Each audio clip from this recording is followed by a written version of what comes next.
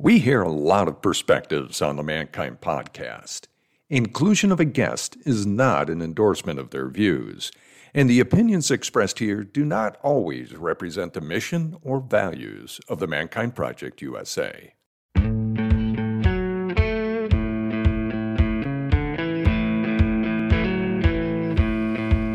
Looks like the rain has gone. G'day, Brandon Clift here, your host today at the Mankind Podcast. And today I am joined by Dr. Jolie Hamilton and her husband, Ken, to talk about their non-monogamous marriage, to talk about polyamory, to talk about polygamy, to talk about swinging, to talk about all the above, all the nuance in between. We're also going to talk about relationships.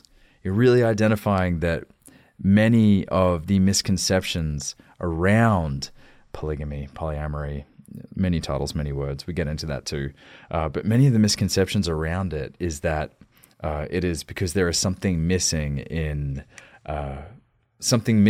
traditional, normal, two people, dyadic pairs in a relationship, when in fact, there is so much more to it. There's so much to the individual experience that there's no real cookie cutter explanation as to how to have a non-monogamous healthy marriage or relationship, how to have multiple emotional, spiritual, sexual partners. It's something that I lent into with much discomfort, but came out the other side feeling very wholesome and full, having had the conversation with Ken and Jolie. You'll also be able to hear their stories of how they've gotten to where they are in their relationship after 13 years of being married, how it's impacted their parenting, how it's impacted Jolie's work with, if those that have heard her before on the show, we've had her come on to talk about sexual shame. We've had her come to talk on about jealousy and envy, which she has her PhD in. So this is a fun one. Jolie is easily one of my favorite human beings to ever interview. We've heard it from you as well that you all love her. So you're just going to have a fun time listening to this. You're going to learn a little bit about intimacy. You're going to learn a little bit about yourself in relating to others and in your own intimate relationships. I will dare say you will be richer for having listened to this interview with two phenomenal human beings, Dr. Jolie Hamilton and her husband, Ken Hamilton. Enjoy.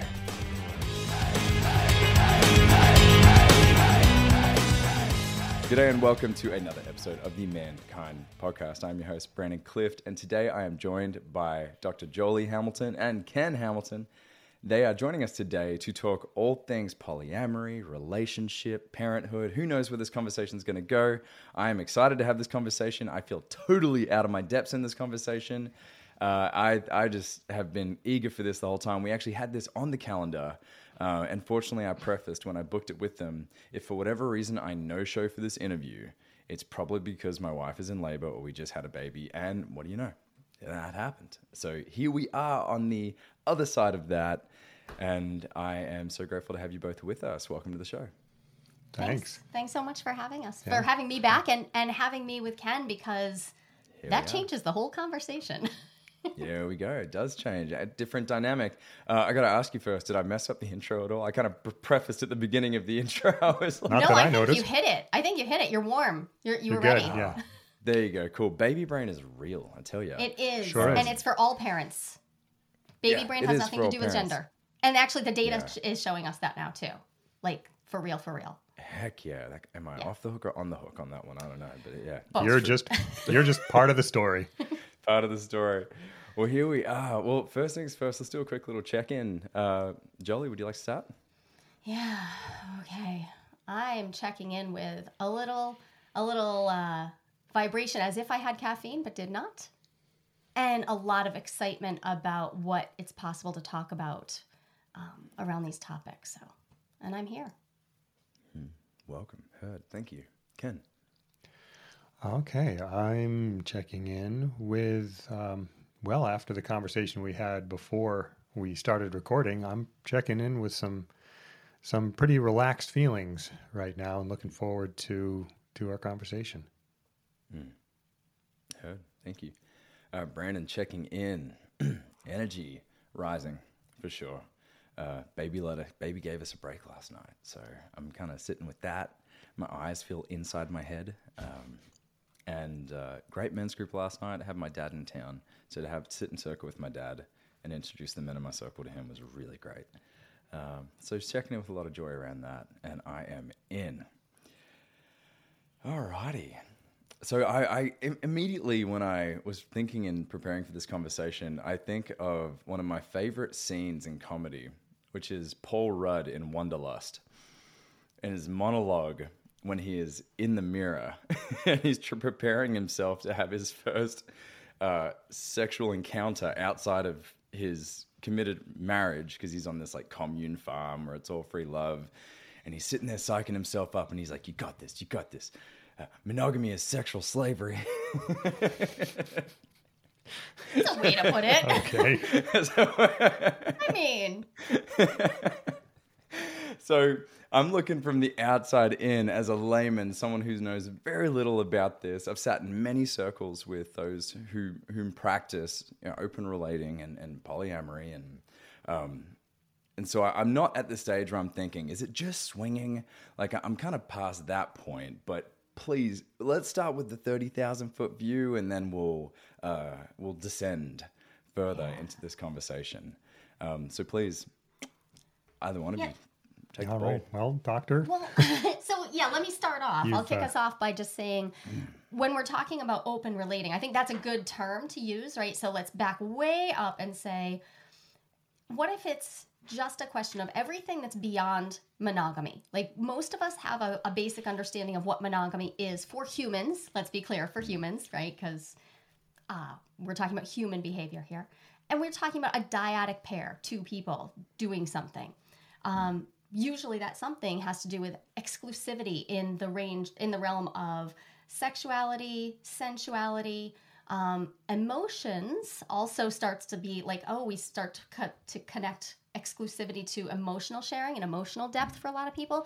And then there's all these other places like financial and the depth of friendship or best friend. Like, there are all these areas that get put into the, if I'm monogamous, which of these areas are exclusive?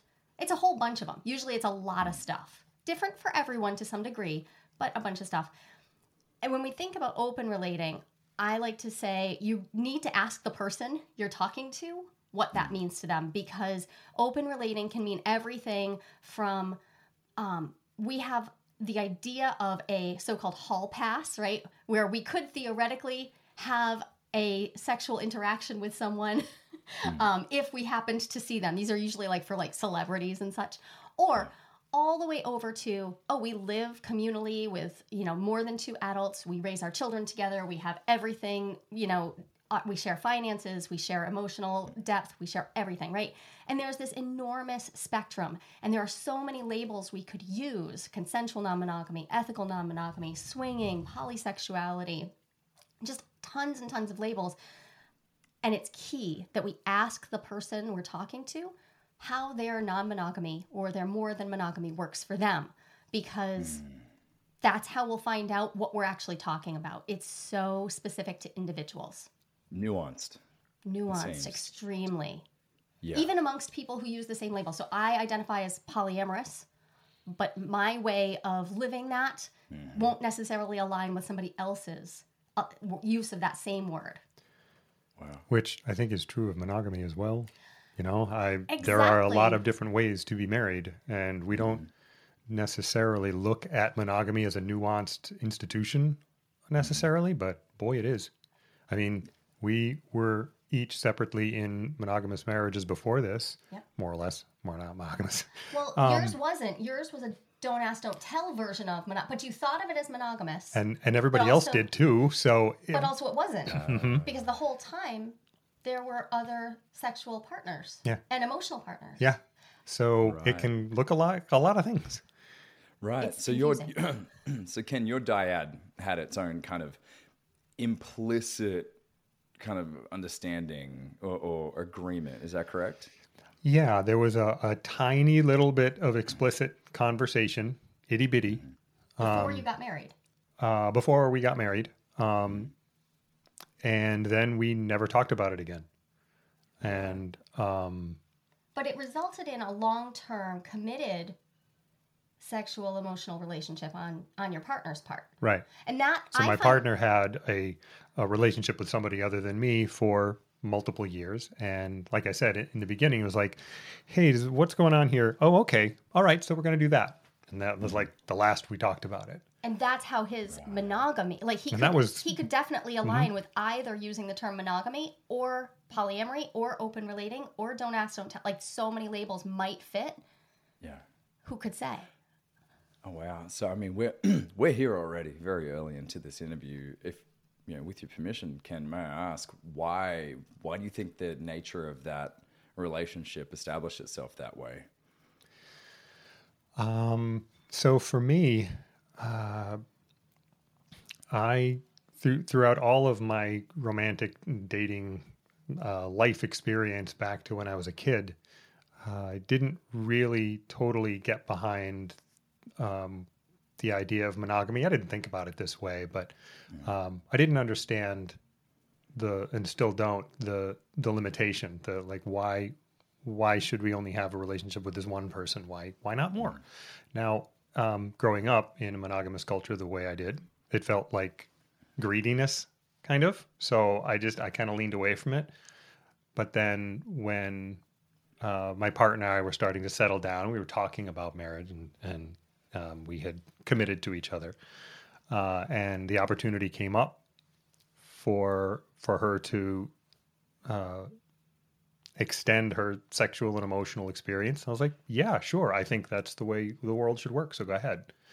And I didn't, mostly because I was lazy and shy and things like that. But so I think maybe that answers your question. Touches on it anyway. Yeah. So perhaps just different. I mean, just inherently who you are. That's how it feels to me. It feels like it's like part of my identity just comes right up out of me. I don't think it through. So that's really important. In my qualitative studies, one of the questions I always ask people is, if I'm talking to a person who's already identified as non-monogamous in some way, I ask them to just tell me how they align with, if they're using the word polyamory, do you align with it as an orientation or as a philosophy or as a choice, a decision?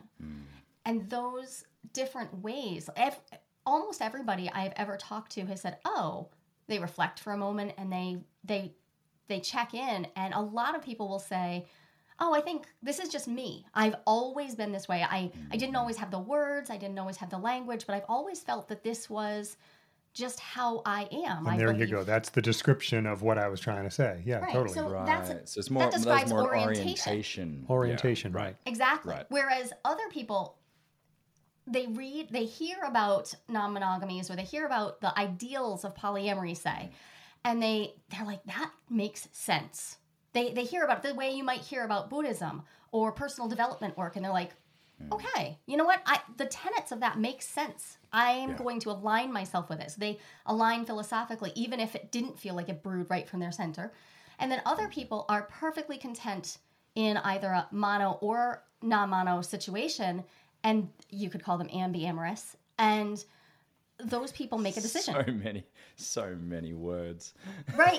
So many. We just did a 90-minute episode on our podcast on the taxonomy. Longest one we've ever done. We've never had to go that long, but gosh. It took that long just to try to dissect some of the words that people use to describe their relationships. But those three categories are really helpful for people who are like trying to describe to their partner or maybe their parents or their friends, like, if you align with this more like an orientation, you might even be okay not acting on it, but it might still be true, and you might want to live that truth, even if you choose to maintain fidelity.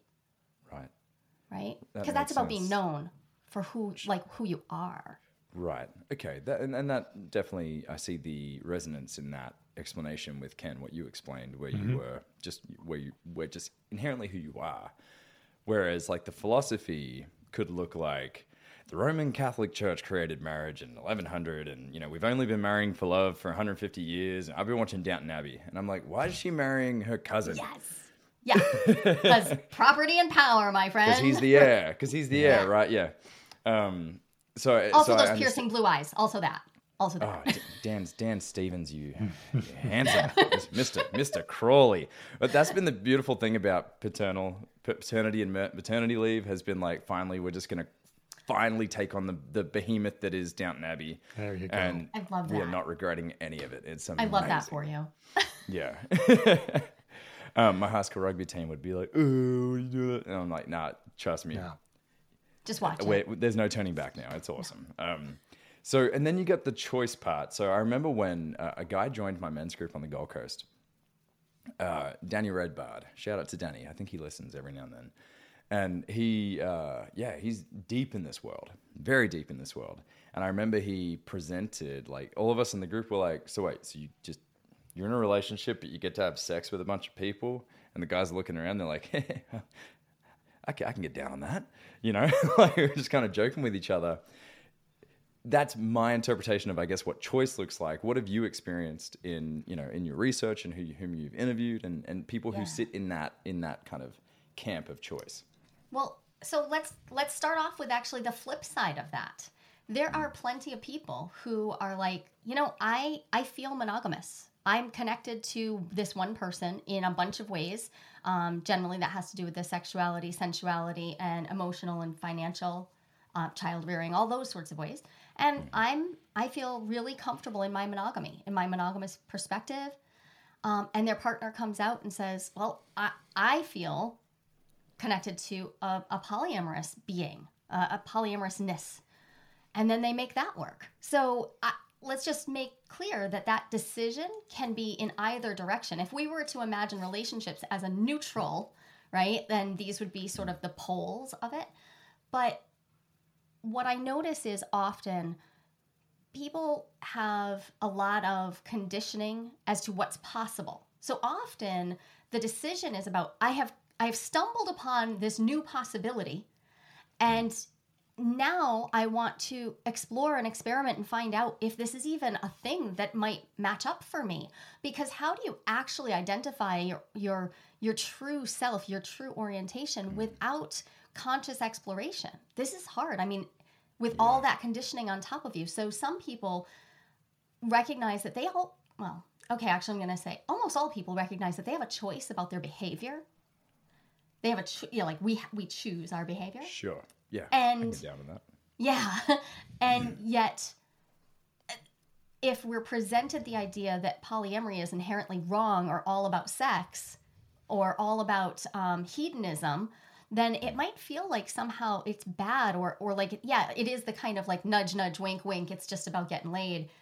But in fact, it can be about incredible emotional depth and bandwidth and complex calendars and all of that. So yeah, sure. I think that when I talk to people about the choice, it's about the choice to get up every morning. Every single morning, Ken and I get up and we say, I choose me. I choose you. Let's do this together. And we do that on purpose because every single day we're choosing each other, even as we choose other people as well. Right. So the choice part is always present. Got you. So there's kind of a nucleus, in a sense, between the two of you of what you create. And sometimes more. I've had really, really close relationships, and we have lived in a triad for a while, and it's not about giving every dyad, every couplehood the same treatment. It's really about committing to the people you've committed to over and over and over again. Yeah, for me, that daily choice is about the choice, which in my experience, the alternative is to just assume everything's going to go the way it always has. And what we found is that can lead to taking each other for granted, for not communicating some things because, well, we've already talked about that, so it must be the same. But the daily choice also kind of fosters a daily curiosity. I choose you. Who are you today? What's up with you? Versus, oh, it's the same person that I got up with yesterday. Right. No, it's not. A whole day's gone by. And so it reminds me, and this is really helpful for me because I will fall into those holes, that groove of just everything's just going the same way it always does. And I like the curiosity that brings up for me. Wow. So this is this is really neat for me because Christine and I got married this year. We eloped, and then we have the baby now in the relationship, and we just did a relationship coaching session the other night, and I won't go into the details because I haven't got Christine's, I haven't shared Christine's or gotten her permission to go into any detail, really. But what was cool was to identify that the triad that's now created in our family unit with Bindi coming in, it's amazing how slippery the slope gets about her and my intimacy when you have this third party that gets in the way. And already we're actually kind of getting out of a bit of a habit of dating each other. Throw in a romantic partner on top of that, my mind starts to scramble because I drop the ball anyway, in doing the small things often and the romanticism, the intimacy and stuff. And I think, man, the emotional complexity of that, the structural complexity, it seems like on one side I look at just like, man, what a gauntlet of emotional suffering on one side. And then I look at the other side and I go, what endless potential to grow those emotional muscles as You well. just described being a parent very well. Really? And there's something else you just named here. You and I did an episode on jealousy, right? So jealousy is a triangle. Well, you just introduced one into your life, right? Bindi becomes part of a triangle, and it's really easy to start to experience the rupture of the bond by the perceived interrupter, even if that interrupter is your child who you love so much. Yeah. And the thing is, Bindi can also experience this as she grows. She can experience either of you as interrupting her bond with the other. And there can be jealousy that rises up, right? Yes. That's one thing that we were taught in the session, or at least reminded, because we came into our relationship pretty clear on this, is that it's me, you, us, in that order. Yeah. Me, you, us. So it's like, no, I got to make sure my sovereignty and kingdom is clean and do my work. And obviously that doesn't mean relinquishing responsibilities to you or others.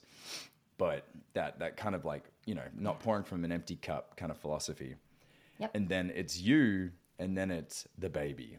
And that is so, I bet there's many people out there that would argue against that, because babies and children are a great scapegoat to not deal with our emotional stuff going on in our relationship. And our coach was like, no, you are the foundation in which all this stands. You are the rock in all of this, your relationship, and your child will try and get in between that. Oh, yeah. Will try and create separation. Will try and play you against each other. And it's your job as parents, as custodians, as guides to this child to go, nice fucking try. Yeah. Yes. Yeah. And Good luck. Ken and I each had children with other people and then combined our families.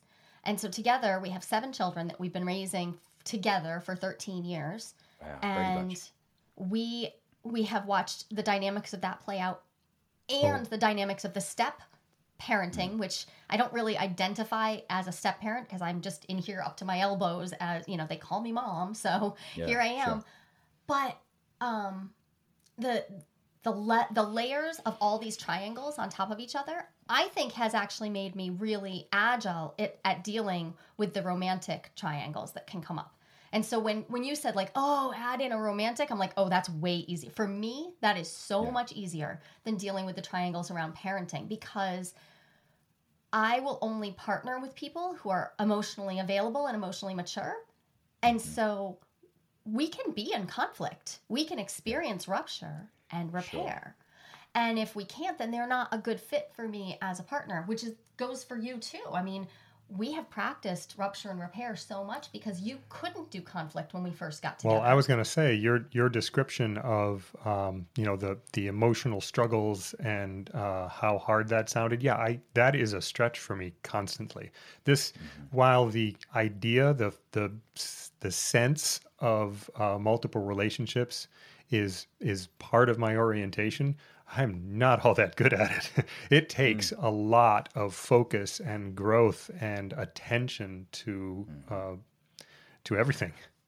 Yeah. So but what you were saying about having mature emotional relationships that include conflict and then repair, we practice those things all the time. And practicing that with adults is just a good life skill. Yeah, it truly is. I teach crucial conversations at the local university. And teaching them how to have those repairing conversations. Is so many people are like, this is the Rosetta Stone for getting shit done. This is amazing. It really is. Yeah. And I'm like, conflict is a sign of progress more often than not. So that makes a lot of sense. I want to zoom out for a second. What are the most common misconceptions about non-monogamy, polyamory? We've mentioned a couple. Like, is it just about screwing everyone? Is it about swinging? Is it about just having your cake and eat it too?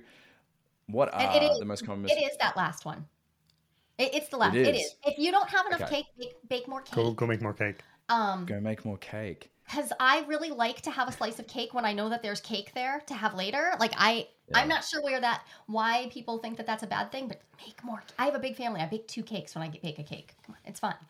I have a big appetite for relationship. So for me, having more is a good thing. And I don't know how this affects the metaphor, but I see this all over the place and in myself. Like, who takes the last piece of cake? Very often, nobody. So we're running out of cake. I have a belief system that the person to eat the last slice of pizza or the last piece of cake is diplomatic. They are doing a service to everyone. They're going to go, I'm going to be the guy. Yum. I'll be that guy. Exactly. 100%. And often they are weighing and measuring like a lot of what's going on in the room. Totally. I agree. I have sometimes been that person thinking exactly, you know what? I'm going to do everybody a service and just eat that. Because the thing is, then somebody might make another cake. And that's true. Hey, there you go. But nobody's going to make one while there's still cake. That happens in our house all the time. Okay, so you asked what are some common misconceptions. That is the top one is that it's all about sex and that it's always about sex. But here's the thing. Asexual people do non-monogamy. Aromantic people do non-monogamy. So it is definitely not just about romance and sex. And not just white people. And it's not about just white people.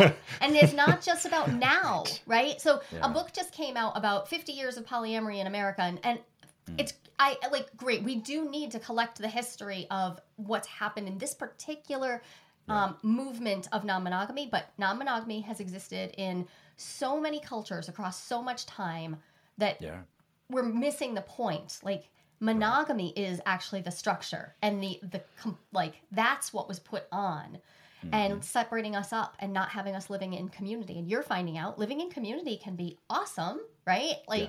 When you raise children, it's awesome. So another one of the big misconceptions is that, for in a cis-het mononormative world, the guys want sex and the women want emotions. And so when they're out looking for relationships, that's how it's always going to be. And it's just not. Lots and lots of people of lots and lots of different gender configurations want to do this in lots of different ways. So it's incredibly individual.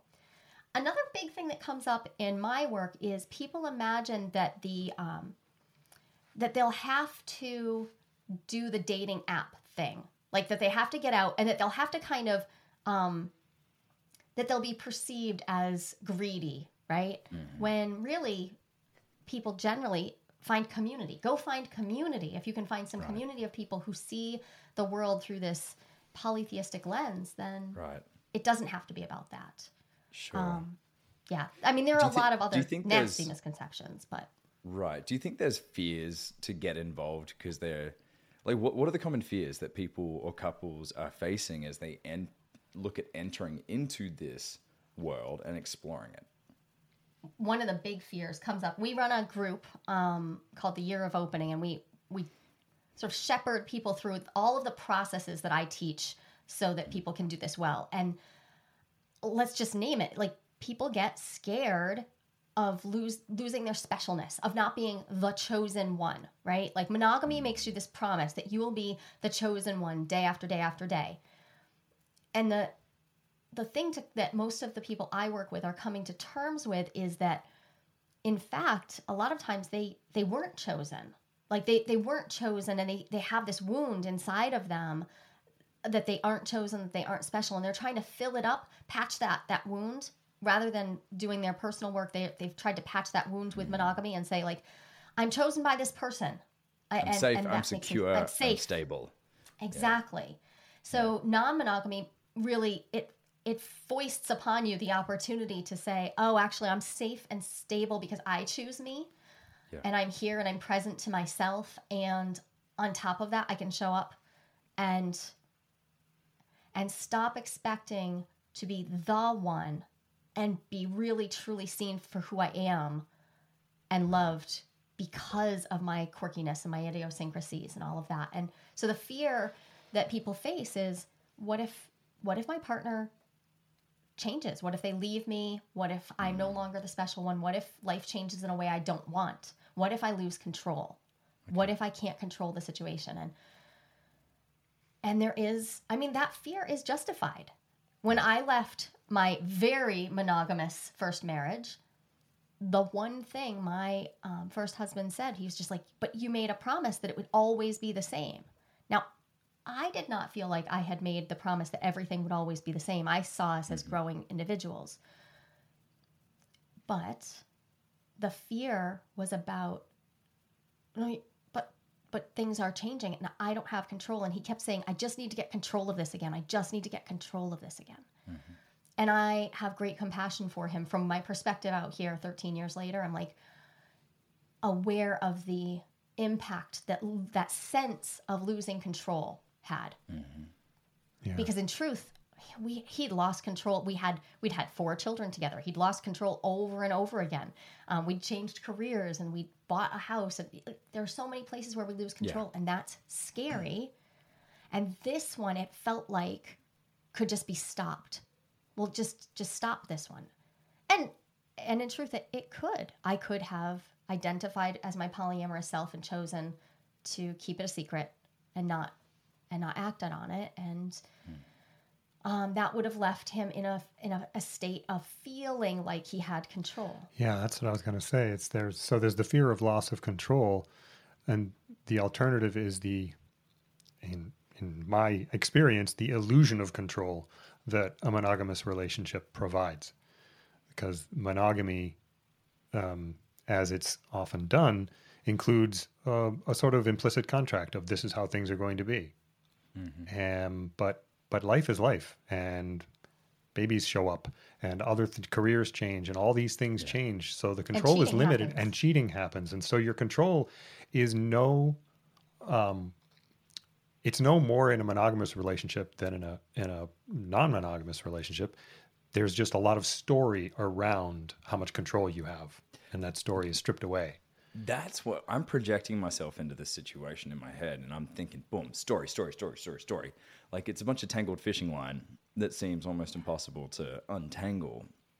Yeah. Looking at all the different dynamics and all the different stories between dyads and triads, and right. So I can see where a lot of that fear and that, because control is right. It's a defense mechanism to try and sustain the ego's way to sustain the status quo.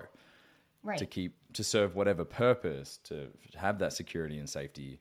Whereas, this, whether it's a choice, philosophy, or orientation, is in a sense relinquishing control, letting go of that as a dominant. Right. That the story function is no longer that the monogamous contract will hold up my commitment. Yeah. And you have to shift to a stance of, I'm going to uphold my commitment, and I'm going to trust that I trust me to do that. I trust my partner to uphold their commitment as long as it is healthy for them. And I trust our processes to get back on the same track. And that's where my work really, I got into this because I developed processes. We use them all the time. The processes bring us back into alignment because the control was a fiction. So we needed something to replace it. Okay. And even when they don't bring us back into active alignment, they bring us back into connection and communication. It starts the healing or the kind of reconnection process. It may not be cauterized and fixed. It's right. No, because it might be a reinvention. I mean, we have definitely had at least 5. We've been together for 13 years. We've been married for 9, and we have had many marriages within that already. We've had, many partnerships. So sometimes one of those losses of control actually births the new thing. Okay. Before we get any further, I want to ask, how open are the two of you to sharing a situation which there was that kind of rupture, and then what the reconnection process looked like? Yeah, I can share an easy one for me because it puts me right on the chopping block. So, and Brendan, before we go on, I want to say there's one other big fear that turns up that I think just should get checked in about. STIs. People who have been in monogamous relationships have often just stopped having to think about pregnancy protection and STI protection for a long time. And all these huge, very important things you got to be careful with. Right. And now we have more to, we perceive that we have more to lose because we also have a family and children and we're getting older. So we're not maybe as reckless as we might have been in the past. Mm-hmm. And often we just do not have up-to-date medically accurate information about how to have safer sex. And we don't feel empowered to ask for that because we're married or we're partnered or we're supposed, the outside picture is that everything's fine. So we don't know where to ask for that. So I just want to say that everybody deserves comprehensive sex education. Yes. And it's always good to update yourself. I have to go update my information along those lines at least once a year. And I'm a professional sex educator. So it's normal to need to keep asking questions and keep finding solutions to those because those are very real fears. And oftentimes people will put those fears out there so that they don't have to deal with the emotional part because that feels so real and practical, right? You're going to put our sexual health at risk, or you're going to put your sexual health at risk, and then that'll put my sexual health at risk. And that isn't an untrue sentence, but it also misses the point that yes, and nothing in this world is 100% safe. And there are many things that we do because they are enjoyable and wonderful, and we have to learn what we can do to mitigate risk. So, just wanted to look, that. I've had to use a toilet at an EDM festival, and you run a risk. Business. You run a risk. You just do. It's true. Especially the fifth day of the festival. It's you playing Russian roulette at really that point. So it's good to know what you're working with. So, Jolly, you were So a rupture and repair story.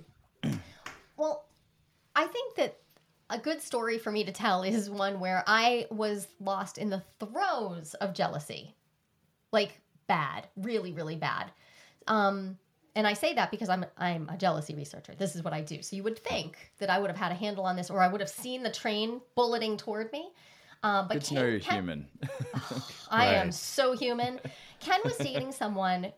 He connected to this person, and they connected really easily right away. And that doesn't happen as often for him. So I actually have less of that stark, my partner just up and disappeared because he tends to be patient and a little bit slower paced in his dating adventures. A little bit.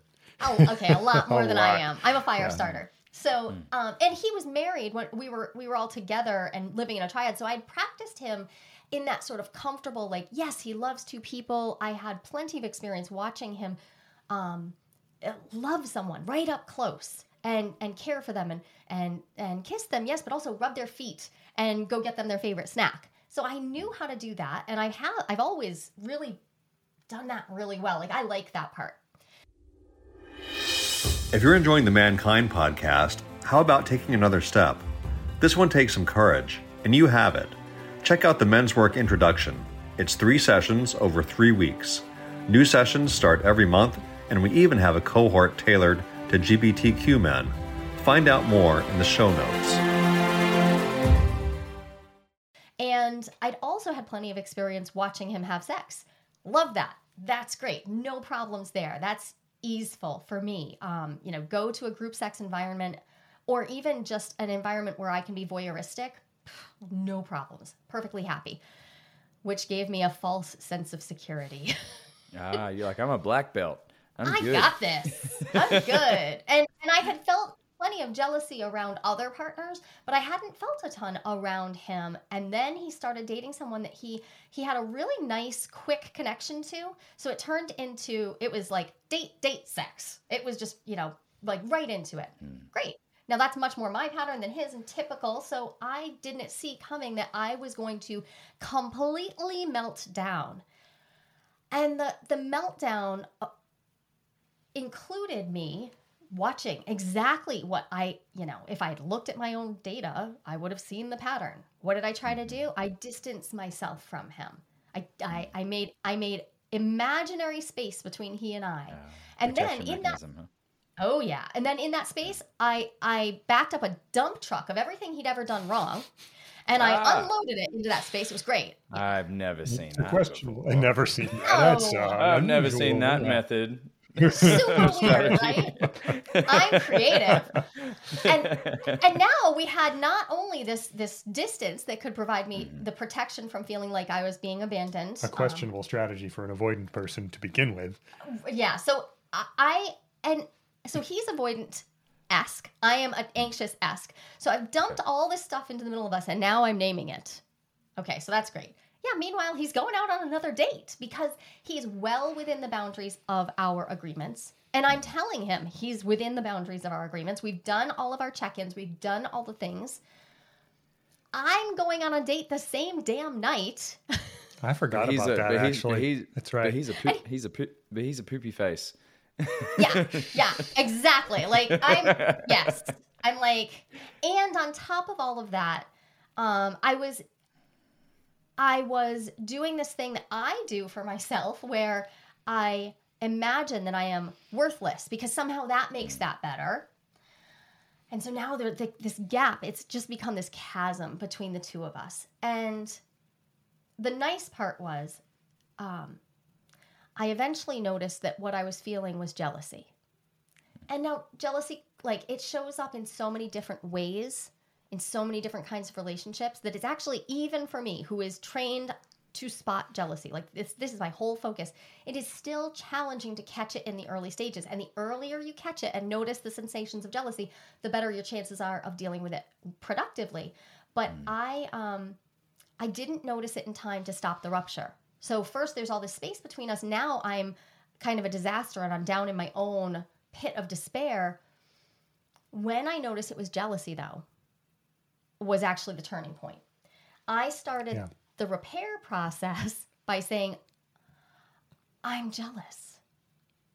I'm jealous. Called it, named it, right? Like, so once I'd named it, he was able to then step in and step toward me. So he's stepping through all this trash I put between us, because now, I'm still saying, like, you did this wrong and you do that wrong and I can't believe you do this, which is all defensive. It has nothing to do with the situation. So he's stepping around this very lovingly and providing me the opportunity to name my jealousy and to finally get down to the bottom of all that garbage, which was, I'm afraid you'll choose someone else. And he was able to say something so incredibly powerful to me, which is, yeah, I might, and I choose you, and I choose me. And I was like, right, okay, I just need to feel this for a while. You may, again, choose other people and choose me, and this isn't a zero-sum game. He's not giving you a false sense of security going, baby, it's just, hey, it's you and me, we got the, Right. He's saying, right. look, which he's tempted to do. It is tempting. Being avoidant, right? Yeah. Yep. But you were honest in saying, yeah, I don't know. I don't have a crystal ball, but right now I choose you. And when we were talking about that earlier, I was thinking about the fact that, like, choosing this person doesn't have to have any bearing on choosing anybody else. Like, we don't have just one chooser. Right. But that said, as you noticed, as you experienced, the living in a very monogamous culture builds in this, like, precognitive sense that there is only one choice. Even when it's like, okay, yeah, I'm all about the polyamory and I'm all about the multiple relationships, and you have to just choose me. Right. because it has been built in by our culture, and it takes some significant attention to notice it, like you found. And it's and then when you're in one of those spots, and this is what happened to me, now I'm looking out into the world and I'm getting reinforcement everywhere, right? I can easily reinforce my viewpoint that I am at threat, that every movie, every story I turn on, every song I hear tells me I am in threat.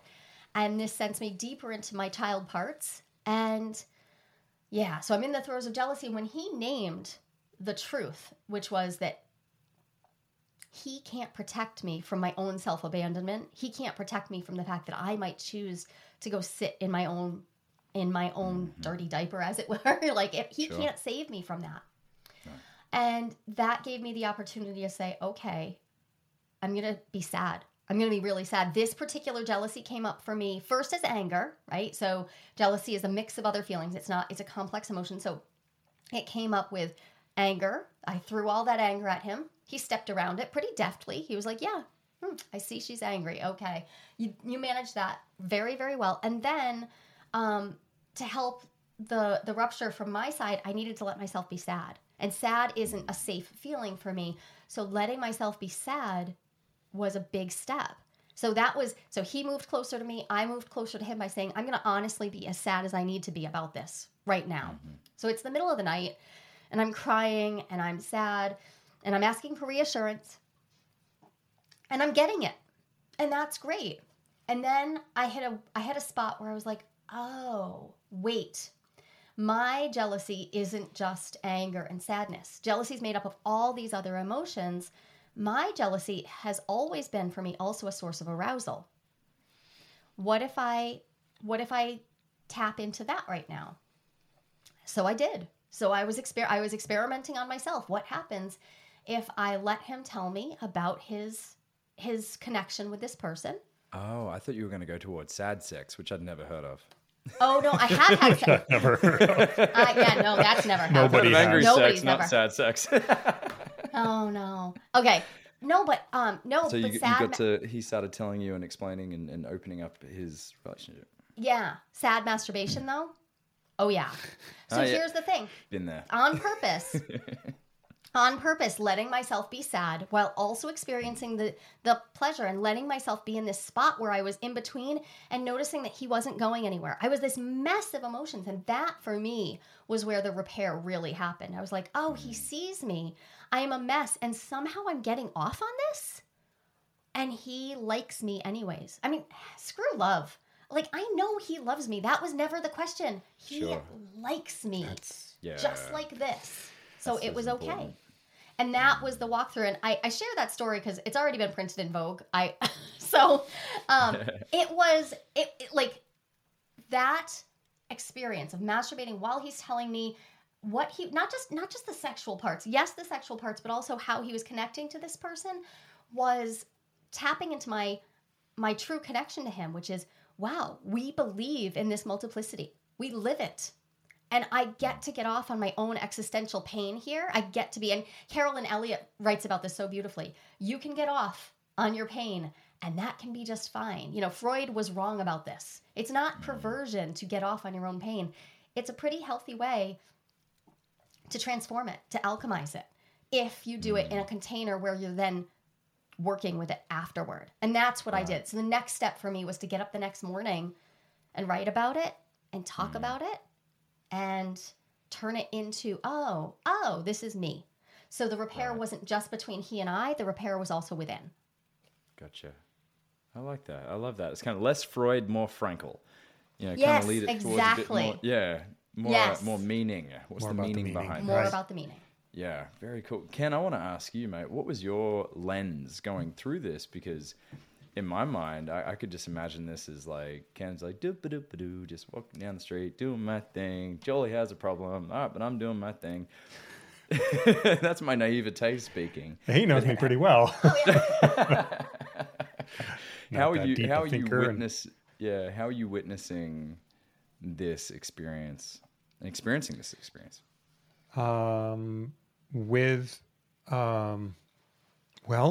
To be perfectly honest, I come at it with an assumption of my own incompetence, which I don't generally do in my life. Generally, I walk into situations assuming I got this, I know how this works. But in situations like that, I'm like, okay, what's happening right now? What am I missing? What's happening that I don't understand? And I heard you describe your experience, And I feel like the person I wish I was would have watched your anger and everything and realized and then asked you, do you think you're feeling jealous? Like I wish I was the kind of person who was aware enough to be able to offer that insight. Yeah, right. But I wasn't. It's a dangerous way of being. So, Right. And I think it would work now. I mean, this was a couple years ago, and my work in jealousy continues to deepen. Sure. And we made an agreement during that time to bring it up. If we Right. see Well, it, and that's the thing. to be more pointed It about, wasn't like, not out put of it to nowhere. use. Like, What's a hey, maybe this cue is your or a problem. signal? But Right. Exactly. Like, Yeah. and being attuned to the signs of jealousy in our partners without blaming them, because a lot of people imagine you have to get rid of jealousy if you're going to be polyamorous, and that's just a fallacy. You're going to be jealous, or your partners are. Someone in your circle is going to be jealous, and better to learn the skills to deal with it. And this than is the to try to processes avoid that you it. talk about in the year of opening. Some of them are about what's your process when jealousy comes up. Right. What's your plan? You're Gotta going to have a want plan. one because it's going to. Yeah. Yeah. It's And the your plan oxygen needs to mask. fit on a sticky note. Like, it needs to be small. Small. Little yeah. tiny plan. Wow. Very cool. This has been phenomenal, you two. I've absolutely loved this time spent. I have a much deeper understanding and appreciation for, for this way of being, right? That's the only way I can put it if we're talking choice, philosophy, orientation.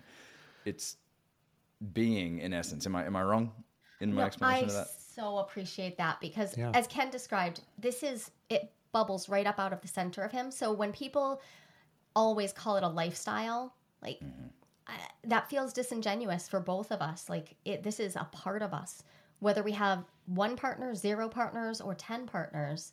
Yeah. For us, it's a way of being, and it's a way I of don't being know that in we the have world. a word in English that encapsulates it. Paradigm is really clinical, and I don't think it really covers it. But Yeah. way of being is pretty good. And to be open, my lifestyle was the second word that I. Well, it's right there. It looks if like I didn't grab being, I was gonna say lifestyle, because that's Yeah. that's the only way my brain can frame it into a black and white context of understanding. Right. And some people really do live it as a lifestyle, or they'll live like in the swinging or polysexual lifestyle, and they opt into it and they can opt out of it. And at both times they can feel fully seen and known. And it doesn't. Right. So that's again about those folks who can live in the choice. But for those who are living either in the orientation or even in the deeply held philosophy, I felt very honored when you just said beingness, because I was like, oh, yeah, I feel seen. I feel understood, as this is core to my experience of being human. And I really appreciate that.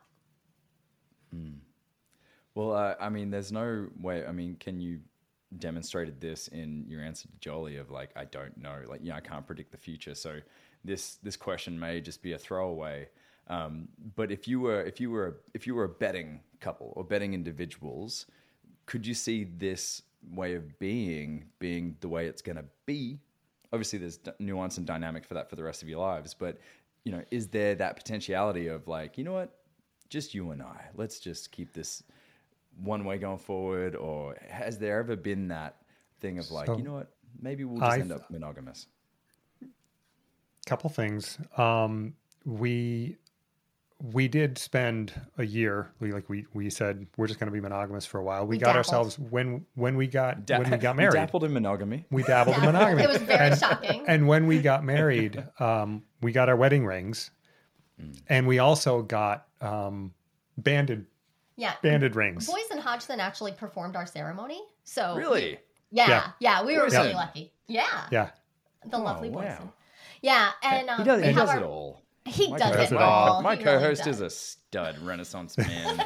Totally. He also wrote us a poem. I Yep. mean, we got the whole thing. We got- I saw you did too, He right? wrote us a. I saw. swear he stole that from somewhere. He wrote us. No, he he downloaded wrote- it directly from the universe because he He gave wrote me us a something. poem about being Yes. a dad. It was, oh my Yeah. god, we cried when we read that. Okay, Exactly. All right, so, So he he- marries you.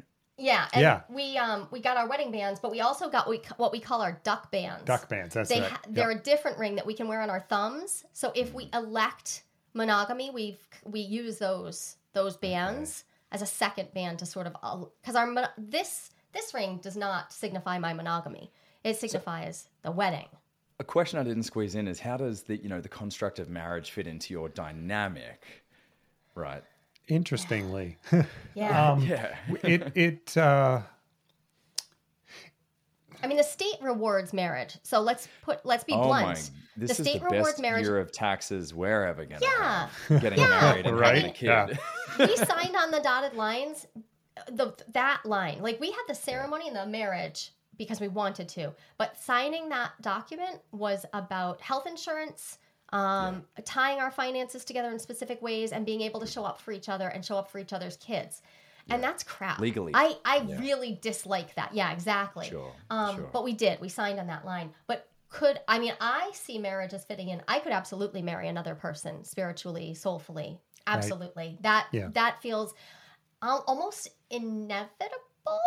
It does. And I'll say that I hope this isn't news to him. I think about that, and it's a fascinating feeling that I get when I think about it, because it's exciting and scary. And I haven't totally delved into the scary, except that I think it has something to do with you choosing you Yeah. over me, not you choosing someone else. Yeah. But the thing is, you do that anyway. So it's so much about breaking illusions. Anyway, that was probably nonsense. You were asking about monogamy, and it's our relationship is based not on monogamy or polyamory or monogamy and non-monogamy. It's based on choice. So could we choose monogamy? Sure, because the core of this is autonomy and choice and expressing our multiplicity. So if monogamy works in a moment, in a time frame, then... And let's be clear. I mean, what are we talking about when we say monogamy? Okay, Because then when there's we flew home into the pandemic, I had just defended my dissertation. We flew home, we landed. Neither one of us had been dating anyone because I was up to my eyeballs in dissertation. And it was a pandemic. So we were like, oh, I guess this is kind of easy for us. I guess you could technically say that we were monogamous during that time, except, I mean, I had a best friend who I was like interacting with all the time.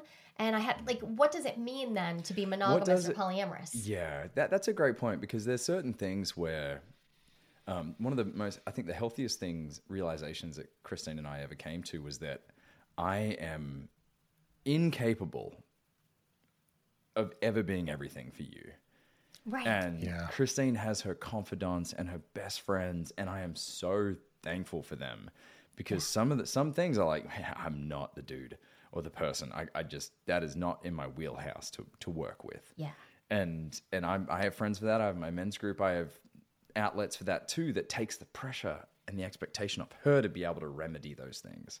So yeah, I mean, so in a sense, is that non-monogamous in a way? Right. That's it. So Yeah. I call that creative monogamy, where we get really, really clear about where we're exclusive and where we're expansive. So I would describe, you don't have to accept that label at all, but I would describe, if you came through if your relationship were described that way and I was trying to code it qualitatively, I would say, oh, they've decided on sexual exclusivity, and I'm going to presume that you've defined what counts as sex and what doesn't. And then, and maybe I'd ask some questions about where your sensual boundaries are. Oh, maybe they've decided on sensual fidelity as well. Financial fidelity? Well, interesting, because it sounds like your family structure has shifted quite a bit. And so there might be a little leeway in what your financial overlap is with other adults, right? Or I might ask you if you have business partners. And then I'd ask you the kicker question, which is, do you have deep emotional friendships or support systems? And that might be an area where you're really expansive, like really expansive. From what I know and have heard of you and Christine, very expansive. And so I would say that's creative monogamy. Creative monogamy. Interesting. Because that's, she has a best friend and I have a best friend whom we individually could live with. Yeah. Forever. Yeah. Like forever. It's it's easy. It makes sense. And, it's kind of cool to be able to define that and explain Platonic that. life partners. Yeah. Yeah. Platonic life partners, where it's like my mate, I'm like, I would love this dude to be in my life forever.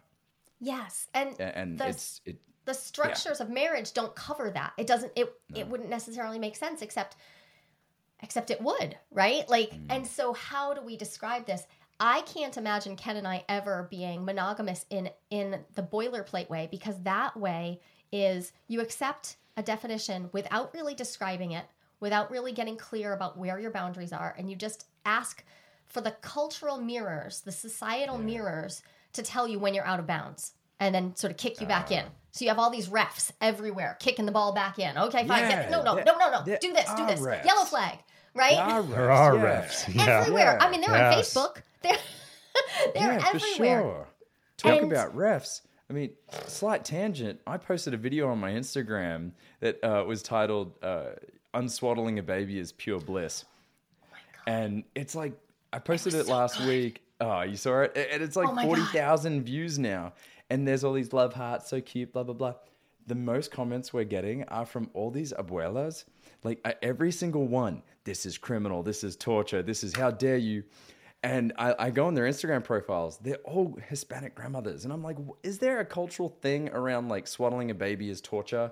And so I invite that input. I know that Bindi adores being swaddled. So there are these referees that are like, you're doing it wrong. I'm right. You're othered. You're Exactly. evil. And there's the thing, unconscious monogamy isn't the same as conscious monogamy, right? So if you Yeah. are unconsciously partnered and you just signed on the dotted line because you were like, well, this is what's next. We were going through the relationship and this was what the obvious next step.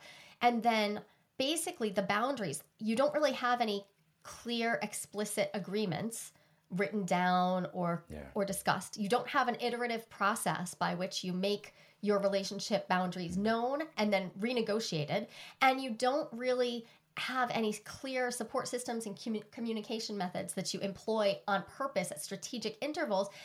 And without those things, generally speaking, what you'll get is your mother-in-law thinks you're doing it wrong, so that means a thing. And then, her best friend does. And then, and then his friends all think it should be like this. And we get all those influences coming up to us from the outside, and they hold the container for us. And some people feel well held by that kind of monogamous container, and that's fine. You get to do it that way if it works for you. It works for you. But it doesn't work for me. So I could absolutely have sex with no one but Ken for the rest of my life and be completely satisfied. However, I couldn't have only Ken as a friend for the rest of my life. Yeah. That would not work. That would not work. And and I have no intentions of only having sex with you either. That No, I wouldn't think that so. sounds, that sounds a little I boring. don't wish that for you. But I'm not relying on external referees to tell me what's right and wrong. In fact, I have to push back against those referees and say, no, we have defined and we have our processes and we understand how we do this. And when we come up against a great big rift that opens up between us, we'll put those in place and we will renegotiate the relationship. And we call each other anchor partners rather than husband and wife most of the time because we are anchored to each other. Yeah. And those anchors allow us to renegotiate over and over and over again and make this whatever it needs to be, whether that's sexual, romantic, or not. That renegotiate part, I think that's so healthy because I'm very fortunate. You know, Christine and I are in the early stages of our marriage. Our relationship, we've been together since the beginning of the pandemic in 2020. So there's so much exploration. And one thing I really appreciate from her, and I hope I do the same, is that I did not tie you to who you were the day we got married and your Yes. belief systems and what was working for us then. It's like we are expansive as individuals. And then you add that, you know, it's amazing to think 1 and 1 equals 3 in a way, Yes. or it Yep. equals infinite. When you Infinite. look at it that way, infinite and our different, you know, in the growth side of things. And what you were explaining before, Jolie, about like these conversations around getting clear of like what is explicit, what is implicit, what are the boundaries here, what is a boundary for me now. Right. Now may not be later Now. but Yep. now how Right. can I, and you mentioned a dynamic between the two of you is like, as you were doing your jealousy work around Ken's new relationship, it's like you came closer, he came closer, you did the repair, that reconnection. There is this endless potential of what our dynamic can look like in a relationship. And that, for me, I feel like I hit the jackpot with Christine because that is the case for us, is that we have that ability to go there and go, this is what's alive for me right now.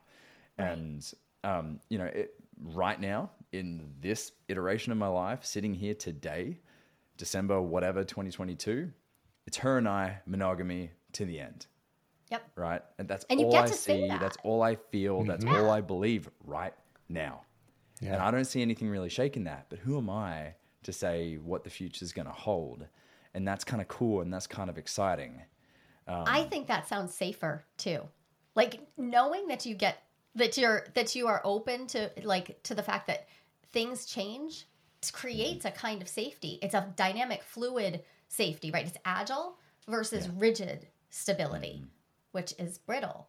Because just knowing that something could change, but you could still renegotiate for what works for you is very different. Ken and I we renegotiate not just when rupture happens. We renegotiate we check in on a quarterly basis, and then we check in, every year, we do a full check-in, reread our relationship agreement. And then every 3 years, we have a re-up of our marriage where either one of us can, without fault, say, so I'm done being married. I need to totally dissolve this and renegotiate. And so it's the combination of revisiting when things change because there's something that's happened, and revisiting on an iterative basis that provides incredibly dynamic stability. Right. It reminds me of a quote of, when there's a tsunami, do you want to be the oak tree or do you want to be the reed? Yeah. And you don't want to be the oak tree. Right. Because the oak tree gets taken out and washed away, where the reed bends and then pops back up. Exactly. So, very cool.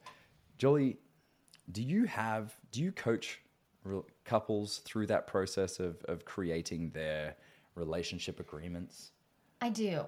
So relationship agreements is core to my work. And so I work with people both privately and in a group setting to really explore what it would be to be more expansive. Not everybody opens everything, but I take people through a process, and the process takes a year. It is not fast. I can do, and I do VIP days where I dive in and say, okay, we're going to get everything from all these domains into the explicitly communicated category. But that lacks one very important thing. Time is an ingredient. Stuff has to happen, as you've seen over the last year or so, especially, right? Stuff happens. 5 weeks. Yeah, 5 weeks, yeah. And you're like, oh, as each of these things happen, I know more of myself, and now I know what to negotiate for. So we go through all kinds of processes, including the grief process. What was needs to be honored and let go of in order to move into what's new. So we learn about doing our grief work, doing our shadow work, recollecting our shadows, negotiating the relationship agreements in a really, really thoughtful way, and putting in place the features of a relationship that can withstand multiplicity, because multiplicity is what is. That's just what is. We are all in this wildly multiple experience of being alive. Mm-hmm. So we need those processes. So that is core to my work. I'm a jealousy researcher, and as a coach, what I do is help people while they're transitioning from monogamy to something more. Phenomenal. I'm blown away. I'm excited. I'm grateful. This has been such a phenomenal conversation. Ken, I feel like you've got so much to contribute to yourself in this world of what, the conversation we've been having, and you may not have doctor in front of you, but right. I mean, mate, through your lived experience, what would be, how do you want to serve through your being and living going forward? So, again, now we'll see what the future brings. Now I feel like what I have strongest to bring to the world is my experience of being in a boy body, raised, socialized that way, and to share how liberating it's been to, and this is a little embarrassing to talk about, but how liberating it has been to look out and realize that there are other people in the world other than just me, and that we're all connected. So I want to bring my experience to people like you and the men's groups and say, hey, you know, there's a lot of work we can do to get deeper into ourselves and treat each other better. I just want more love in the world, I guess. Which he does that every week by showing up. He shows up and he records these conversations for our podcast, Playing with Fire. And he gets vulnerable about this stuff. And, you know, more vulnerability shown from the masculine perspective is so important. That's, I think, thank you. That's kind of the core of it. It's the vulnerability. Yeah. Hey, look, we don't need to hold ourselves apart. We don't need to be opaque to each other. Get out of the man box. Get out of that box. I was in that box. I put myself and held it nice and tight for almost 50 years and opened it up with some major trepidation and then found out, oh, that's way better. Like my experience was, now I get to be me, because in that box, I couldn't be me. I had to be something else. All those referees, they were all there in that box with me. Yeah. Open the box, get to just be. And all those thoughts that I had of how bad I was as a person just started to go away, because, I'm just a person like everybody else. So I'd like to share that with the people who are still boxing themselves up. Beautiful, mate. We need more of that. We do. We need more box cutters. Keeping their edge sharp. Get little logo, little box cutter logo, the box cutter. There might be something to that. Yeah, it's pretty good. How can we find out more? We know that there's the Playing with Fire podcast, which of course we'll have linked in the show notes. What are some other ways that we can find out more about your work? Well, if people are curious about this topic, the best path in is to take the quiz that I designed right out of my research. It's 10 questions, and you can find it at joliequiz.com, JOLIQUIZ.com. It will help you understand where on a spectrum from, oh, hell no, we need a lot of foundations before we open anything, all the way over to, yeah, we're ready to go. Tell me what's next. It'll put you somewhere on that spectrum. And from there, you'll get an invitation to come to one of my salons. And at the salon, I talk about the 5 pillars of open relating done successfully. Opening things up without screwing everything up. And those pillars were hard won through my own experience of messing everything up badly, and through many, many, many, many, many, many dozens of stories collected. So I would really recommend people go take the quiz, even if you're not sure, because there's so much to be gained and learned about relating through understanding where we lie on these different spectrums and these different pathways through love. So that's the best way. joliequiz.com. joliequiz.com. Fantastic. Well, links to the Playing with Fire podcast and joliequiz.com will be in the show notes. I want to thank the two of you for joining me today. This has been wonderful. I've enjoyed our triad. It's fantastic. And I got to keep my pajama pants on. Yeah, exactly. Consensual triangles. Consensual, absolutely. And I want to thank all of you that have joined us again this week for the Mankind Podcast, the show where we break the molds of modern manhood to prove there's more than one way to be a man. And I believe we've done that today. What do you two say? I think so. Absolutely. Box cutters for everyone. Box cutters for everyone. Fantastic. Well, hey, if you've enjoyed this interview, be sure to check out the Mankind Podcast. There's more like it. Check out my previous 2 interviews with Jolie as well, talking about sexual shadow. That was a big one. That's actually probably, I think, our 4th most downloaded. Yeah. And our conversation around jealousy and envy. And which was Brandon, then I should mention, I did a 2-hour deep dive. It'll be available by the time this podcast launches. There's a 2-hour deep dive into the Jungian shadow, specifically around sexual shadow. Goes even deeper than the podcast did. And it's a super accessible way to, if you want to do your sexual shadow work, you can go right in. Well, here's my plug for that before I've even heard it. So in my experience in men's work, and, you know, I've done a couple new warrior trainings, I've sat in a couple 100 circles. If I were to blame the big bad for anything in disruptive and unhealthy, dysfunctional male behavior, I would say it's around shadow of sex. 100%. And the sexuality. Yep. That's sexual it. shadow. Agree. So I made that because I know people need specific methods. Like, how do I do, like, what does it mean to do shadow work? So it's just got, I give you all the background on shadow, exactly like layman's terms, and then 7 methods for digging into your sexual shadow. Just lay it out. That's really cool. I'm going to have to check that out. Awesome. I wonder, like, Mussolini, what happened to him? What happened? Hitler, what happened to him? Yeah, this didn't come from nowhere. These babies were not born like this. Salvador Allende, like, what? I mean, did something sexually messed up happen in their world to shake them that caused them to become the dictators that they became? And or did they have no outlet?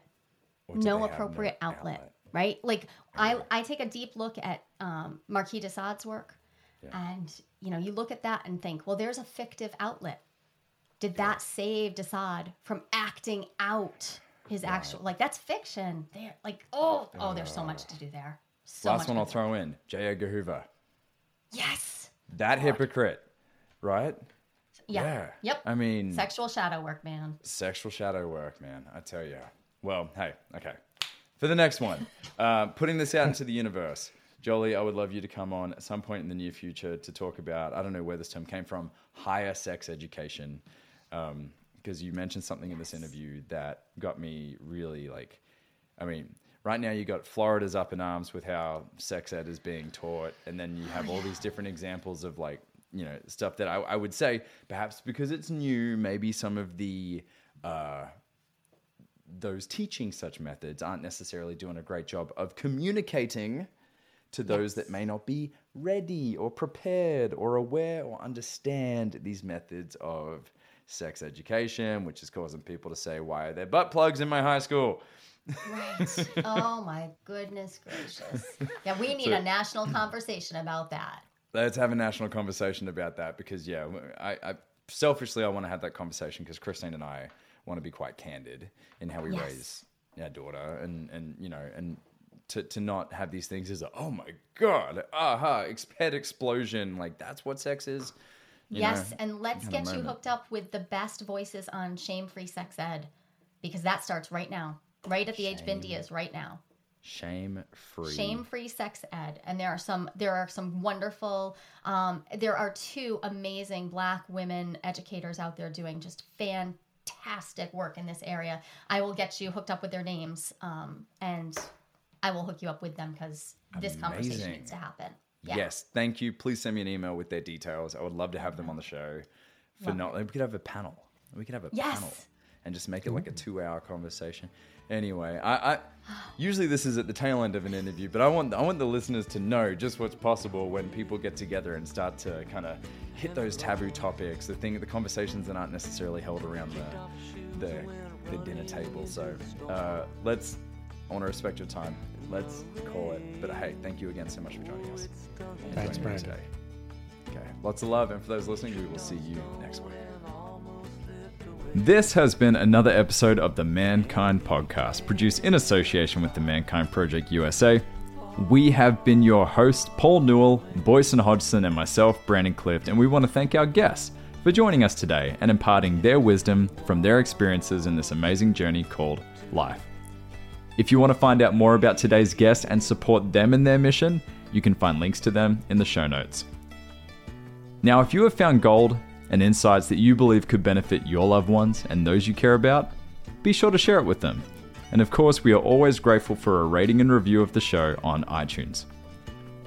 Now, we've got to give special thanks to our back-end team, producer, editor, and audio ninja for the show, Michael J. Russer, and Don Huff, who takes care of our graphics and promotions and pretty much makes us look pretty. So, of course, thank you, Don.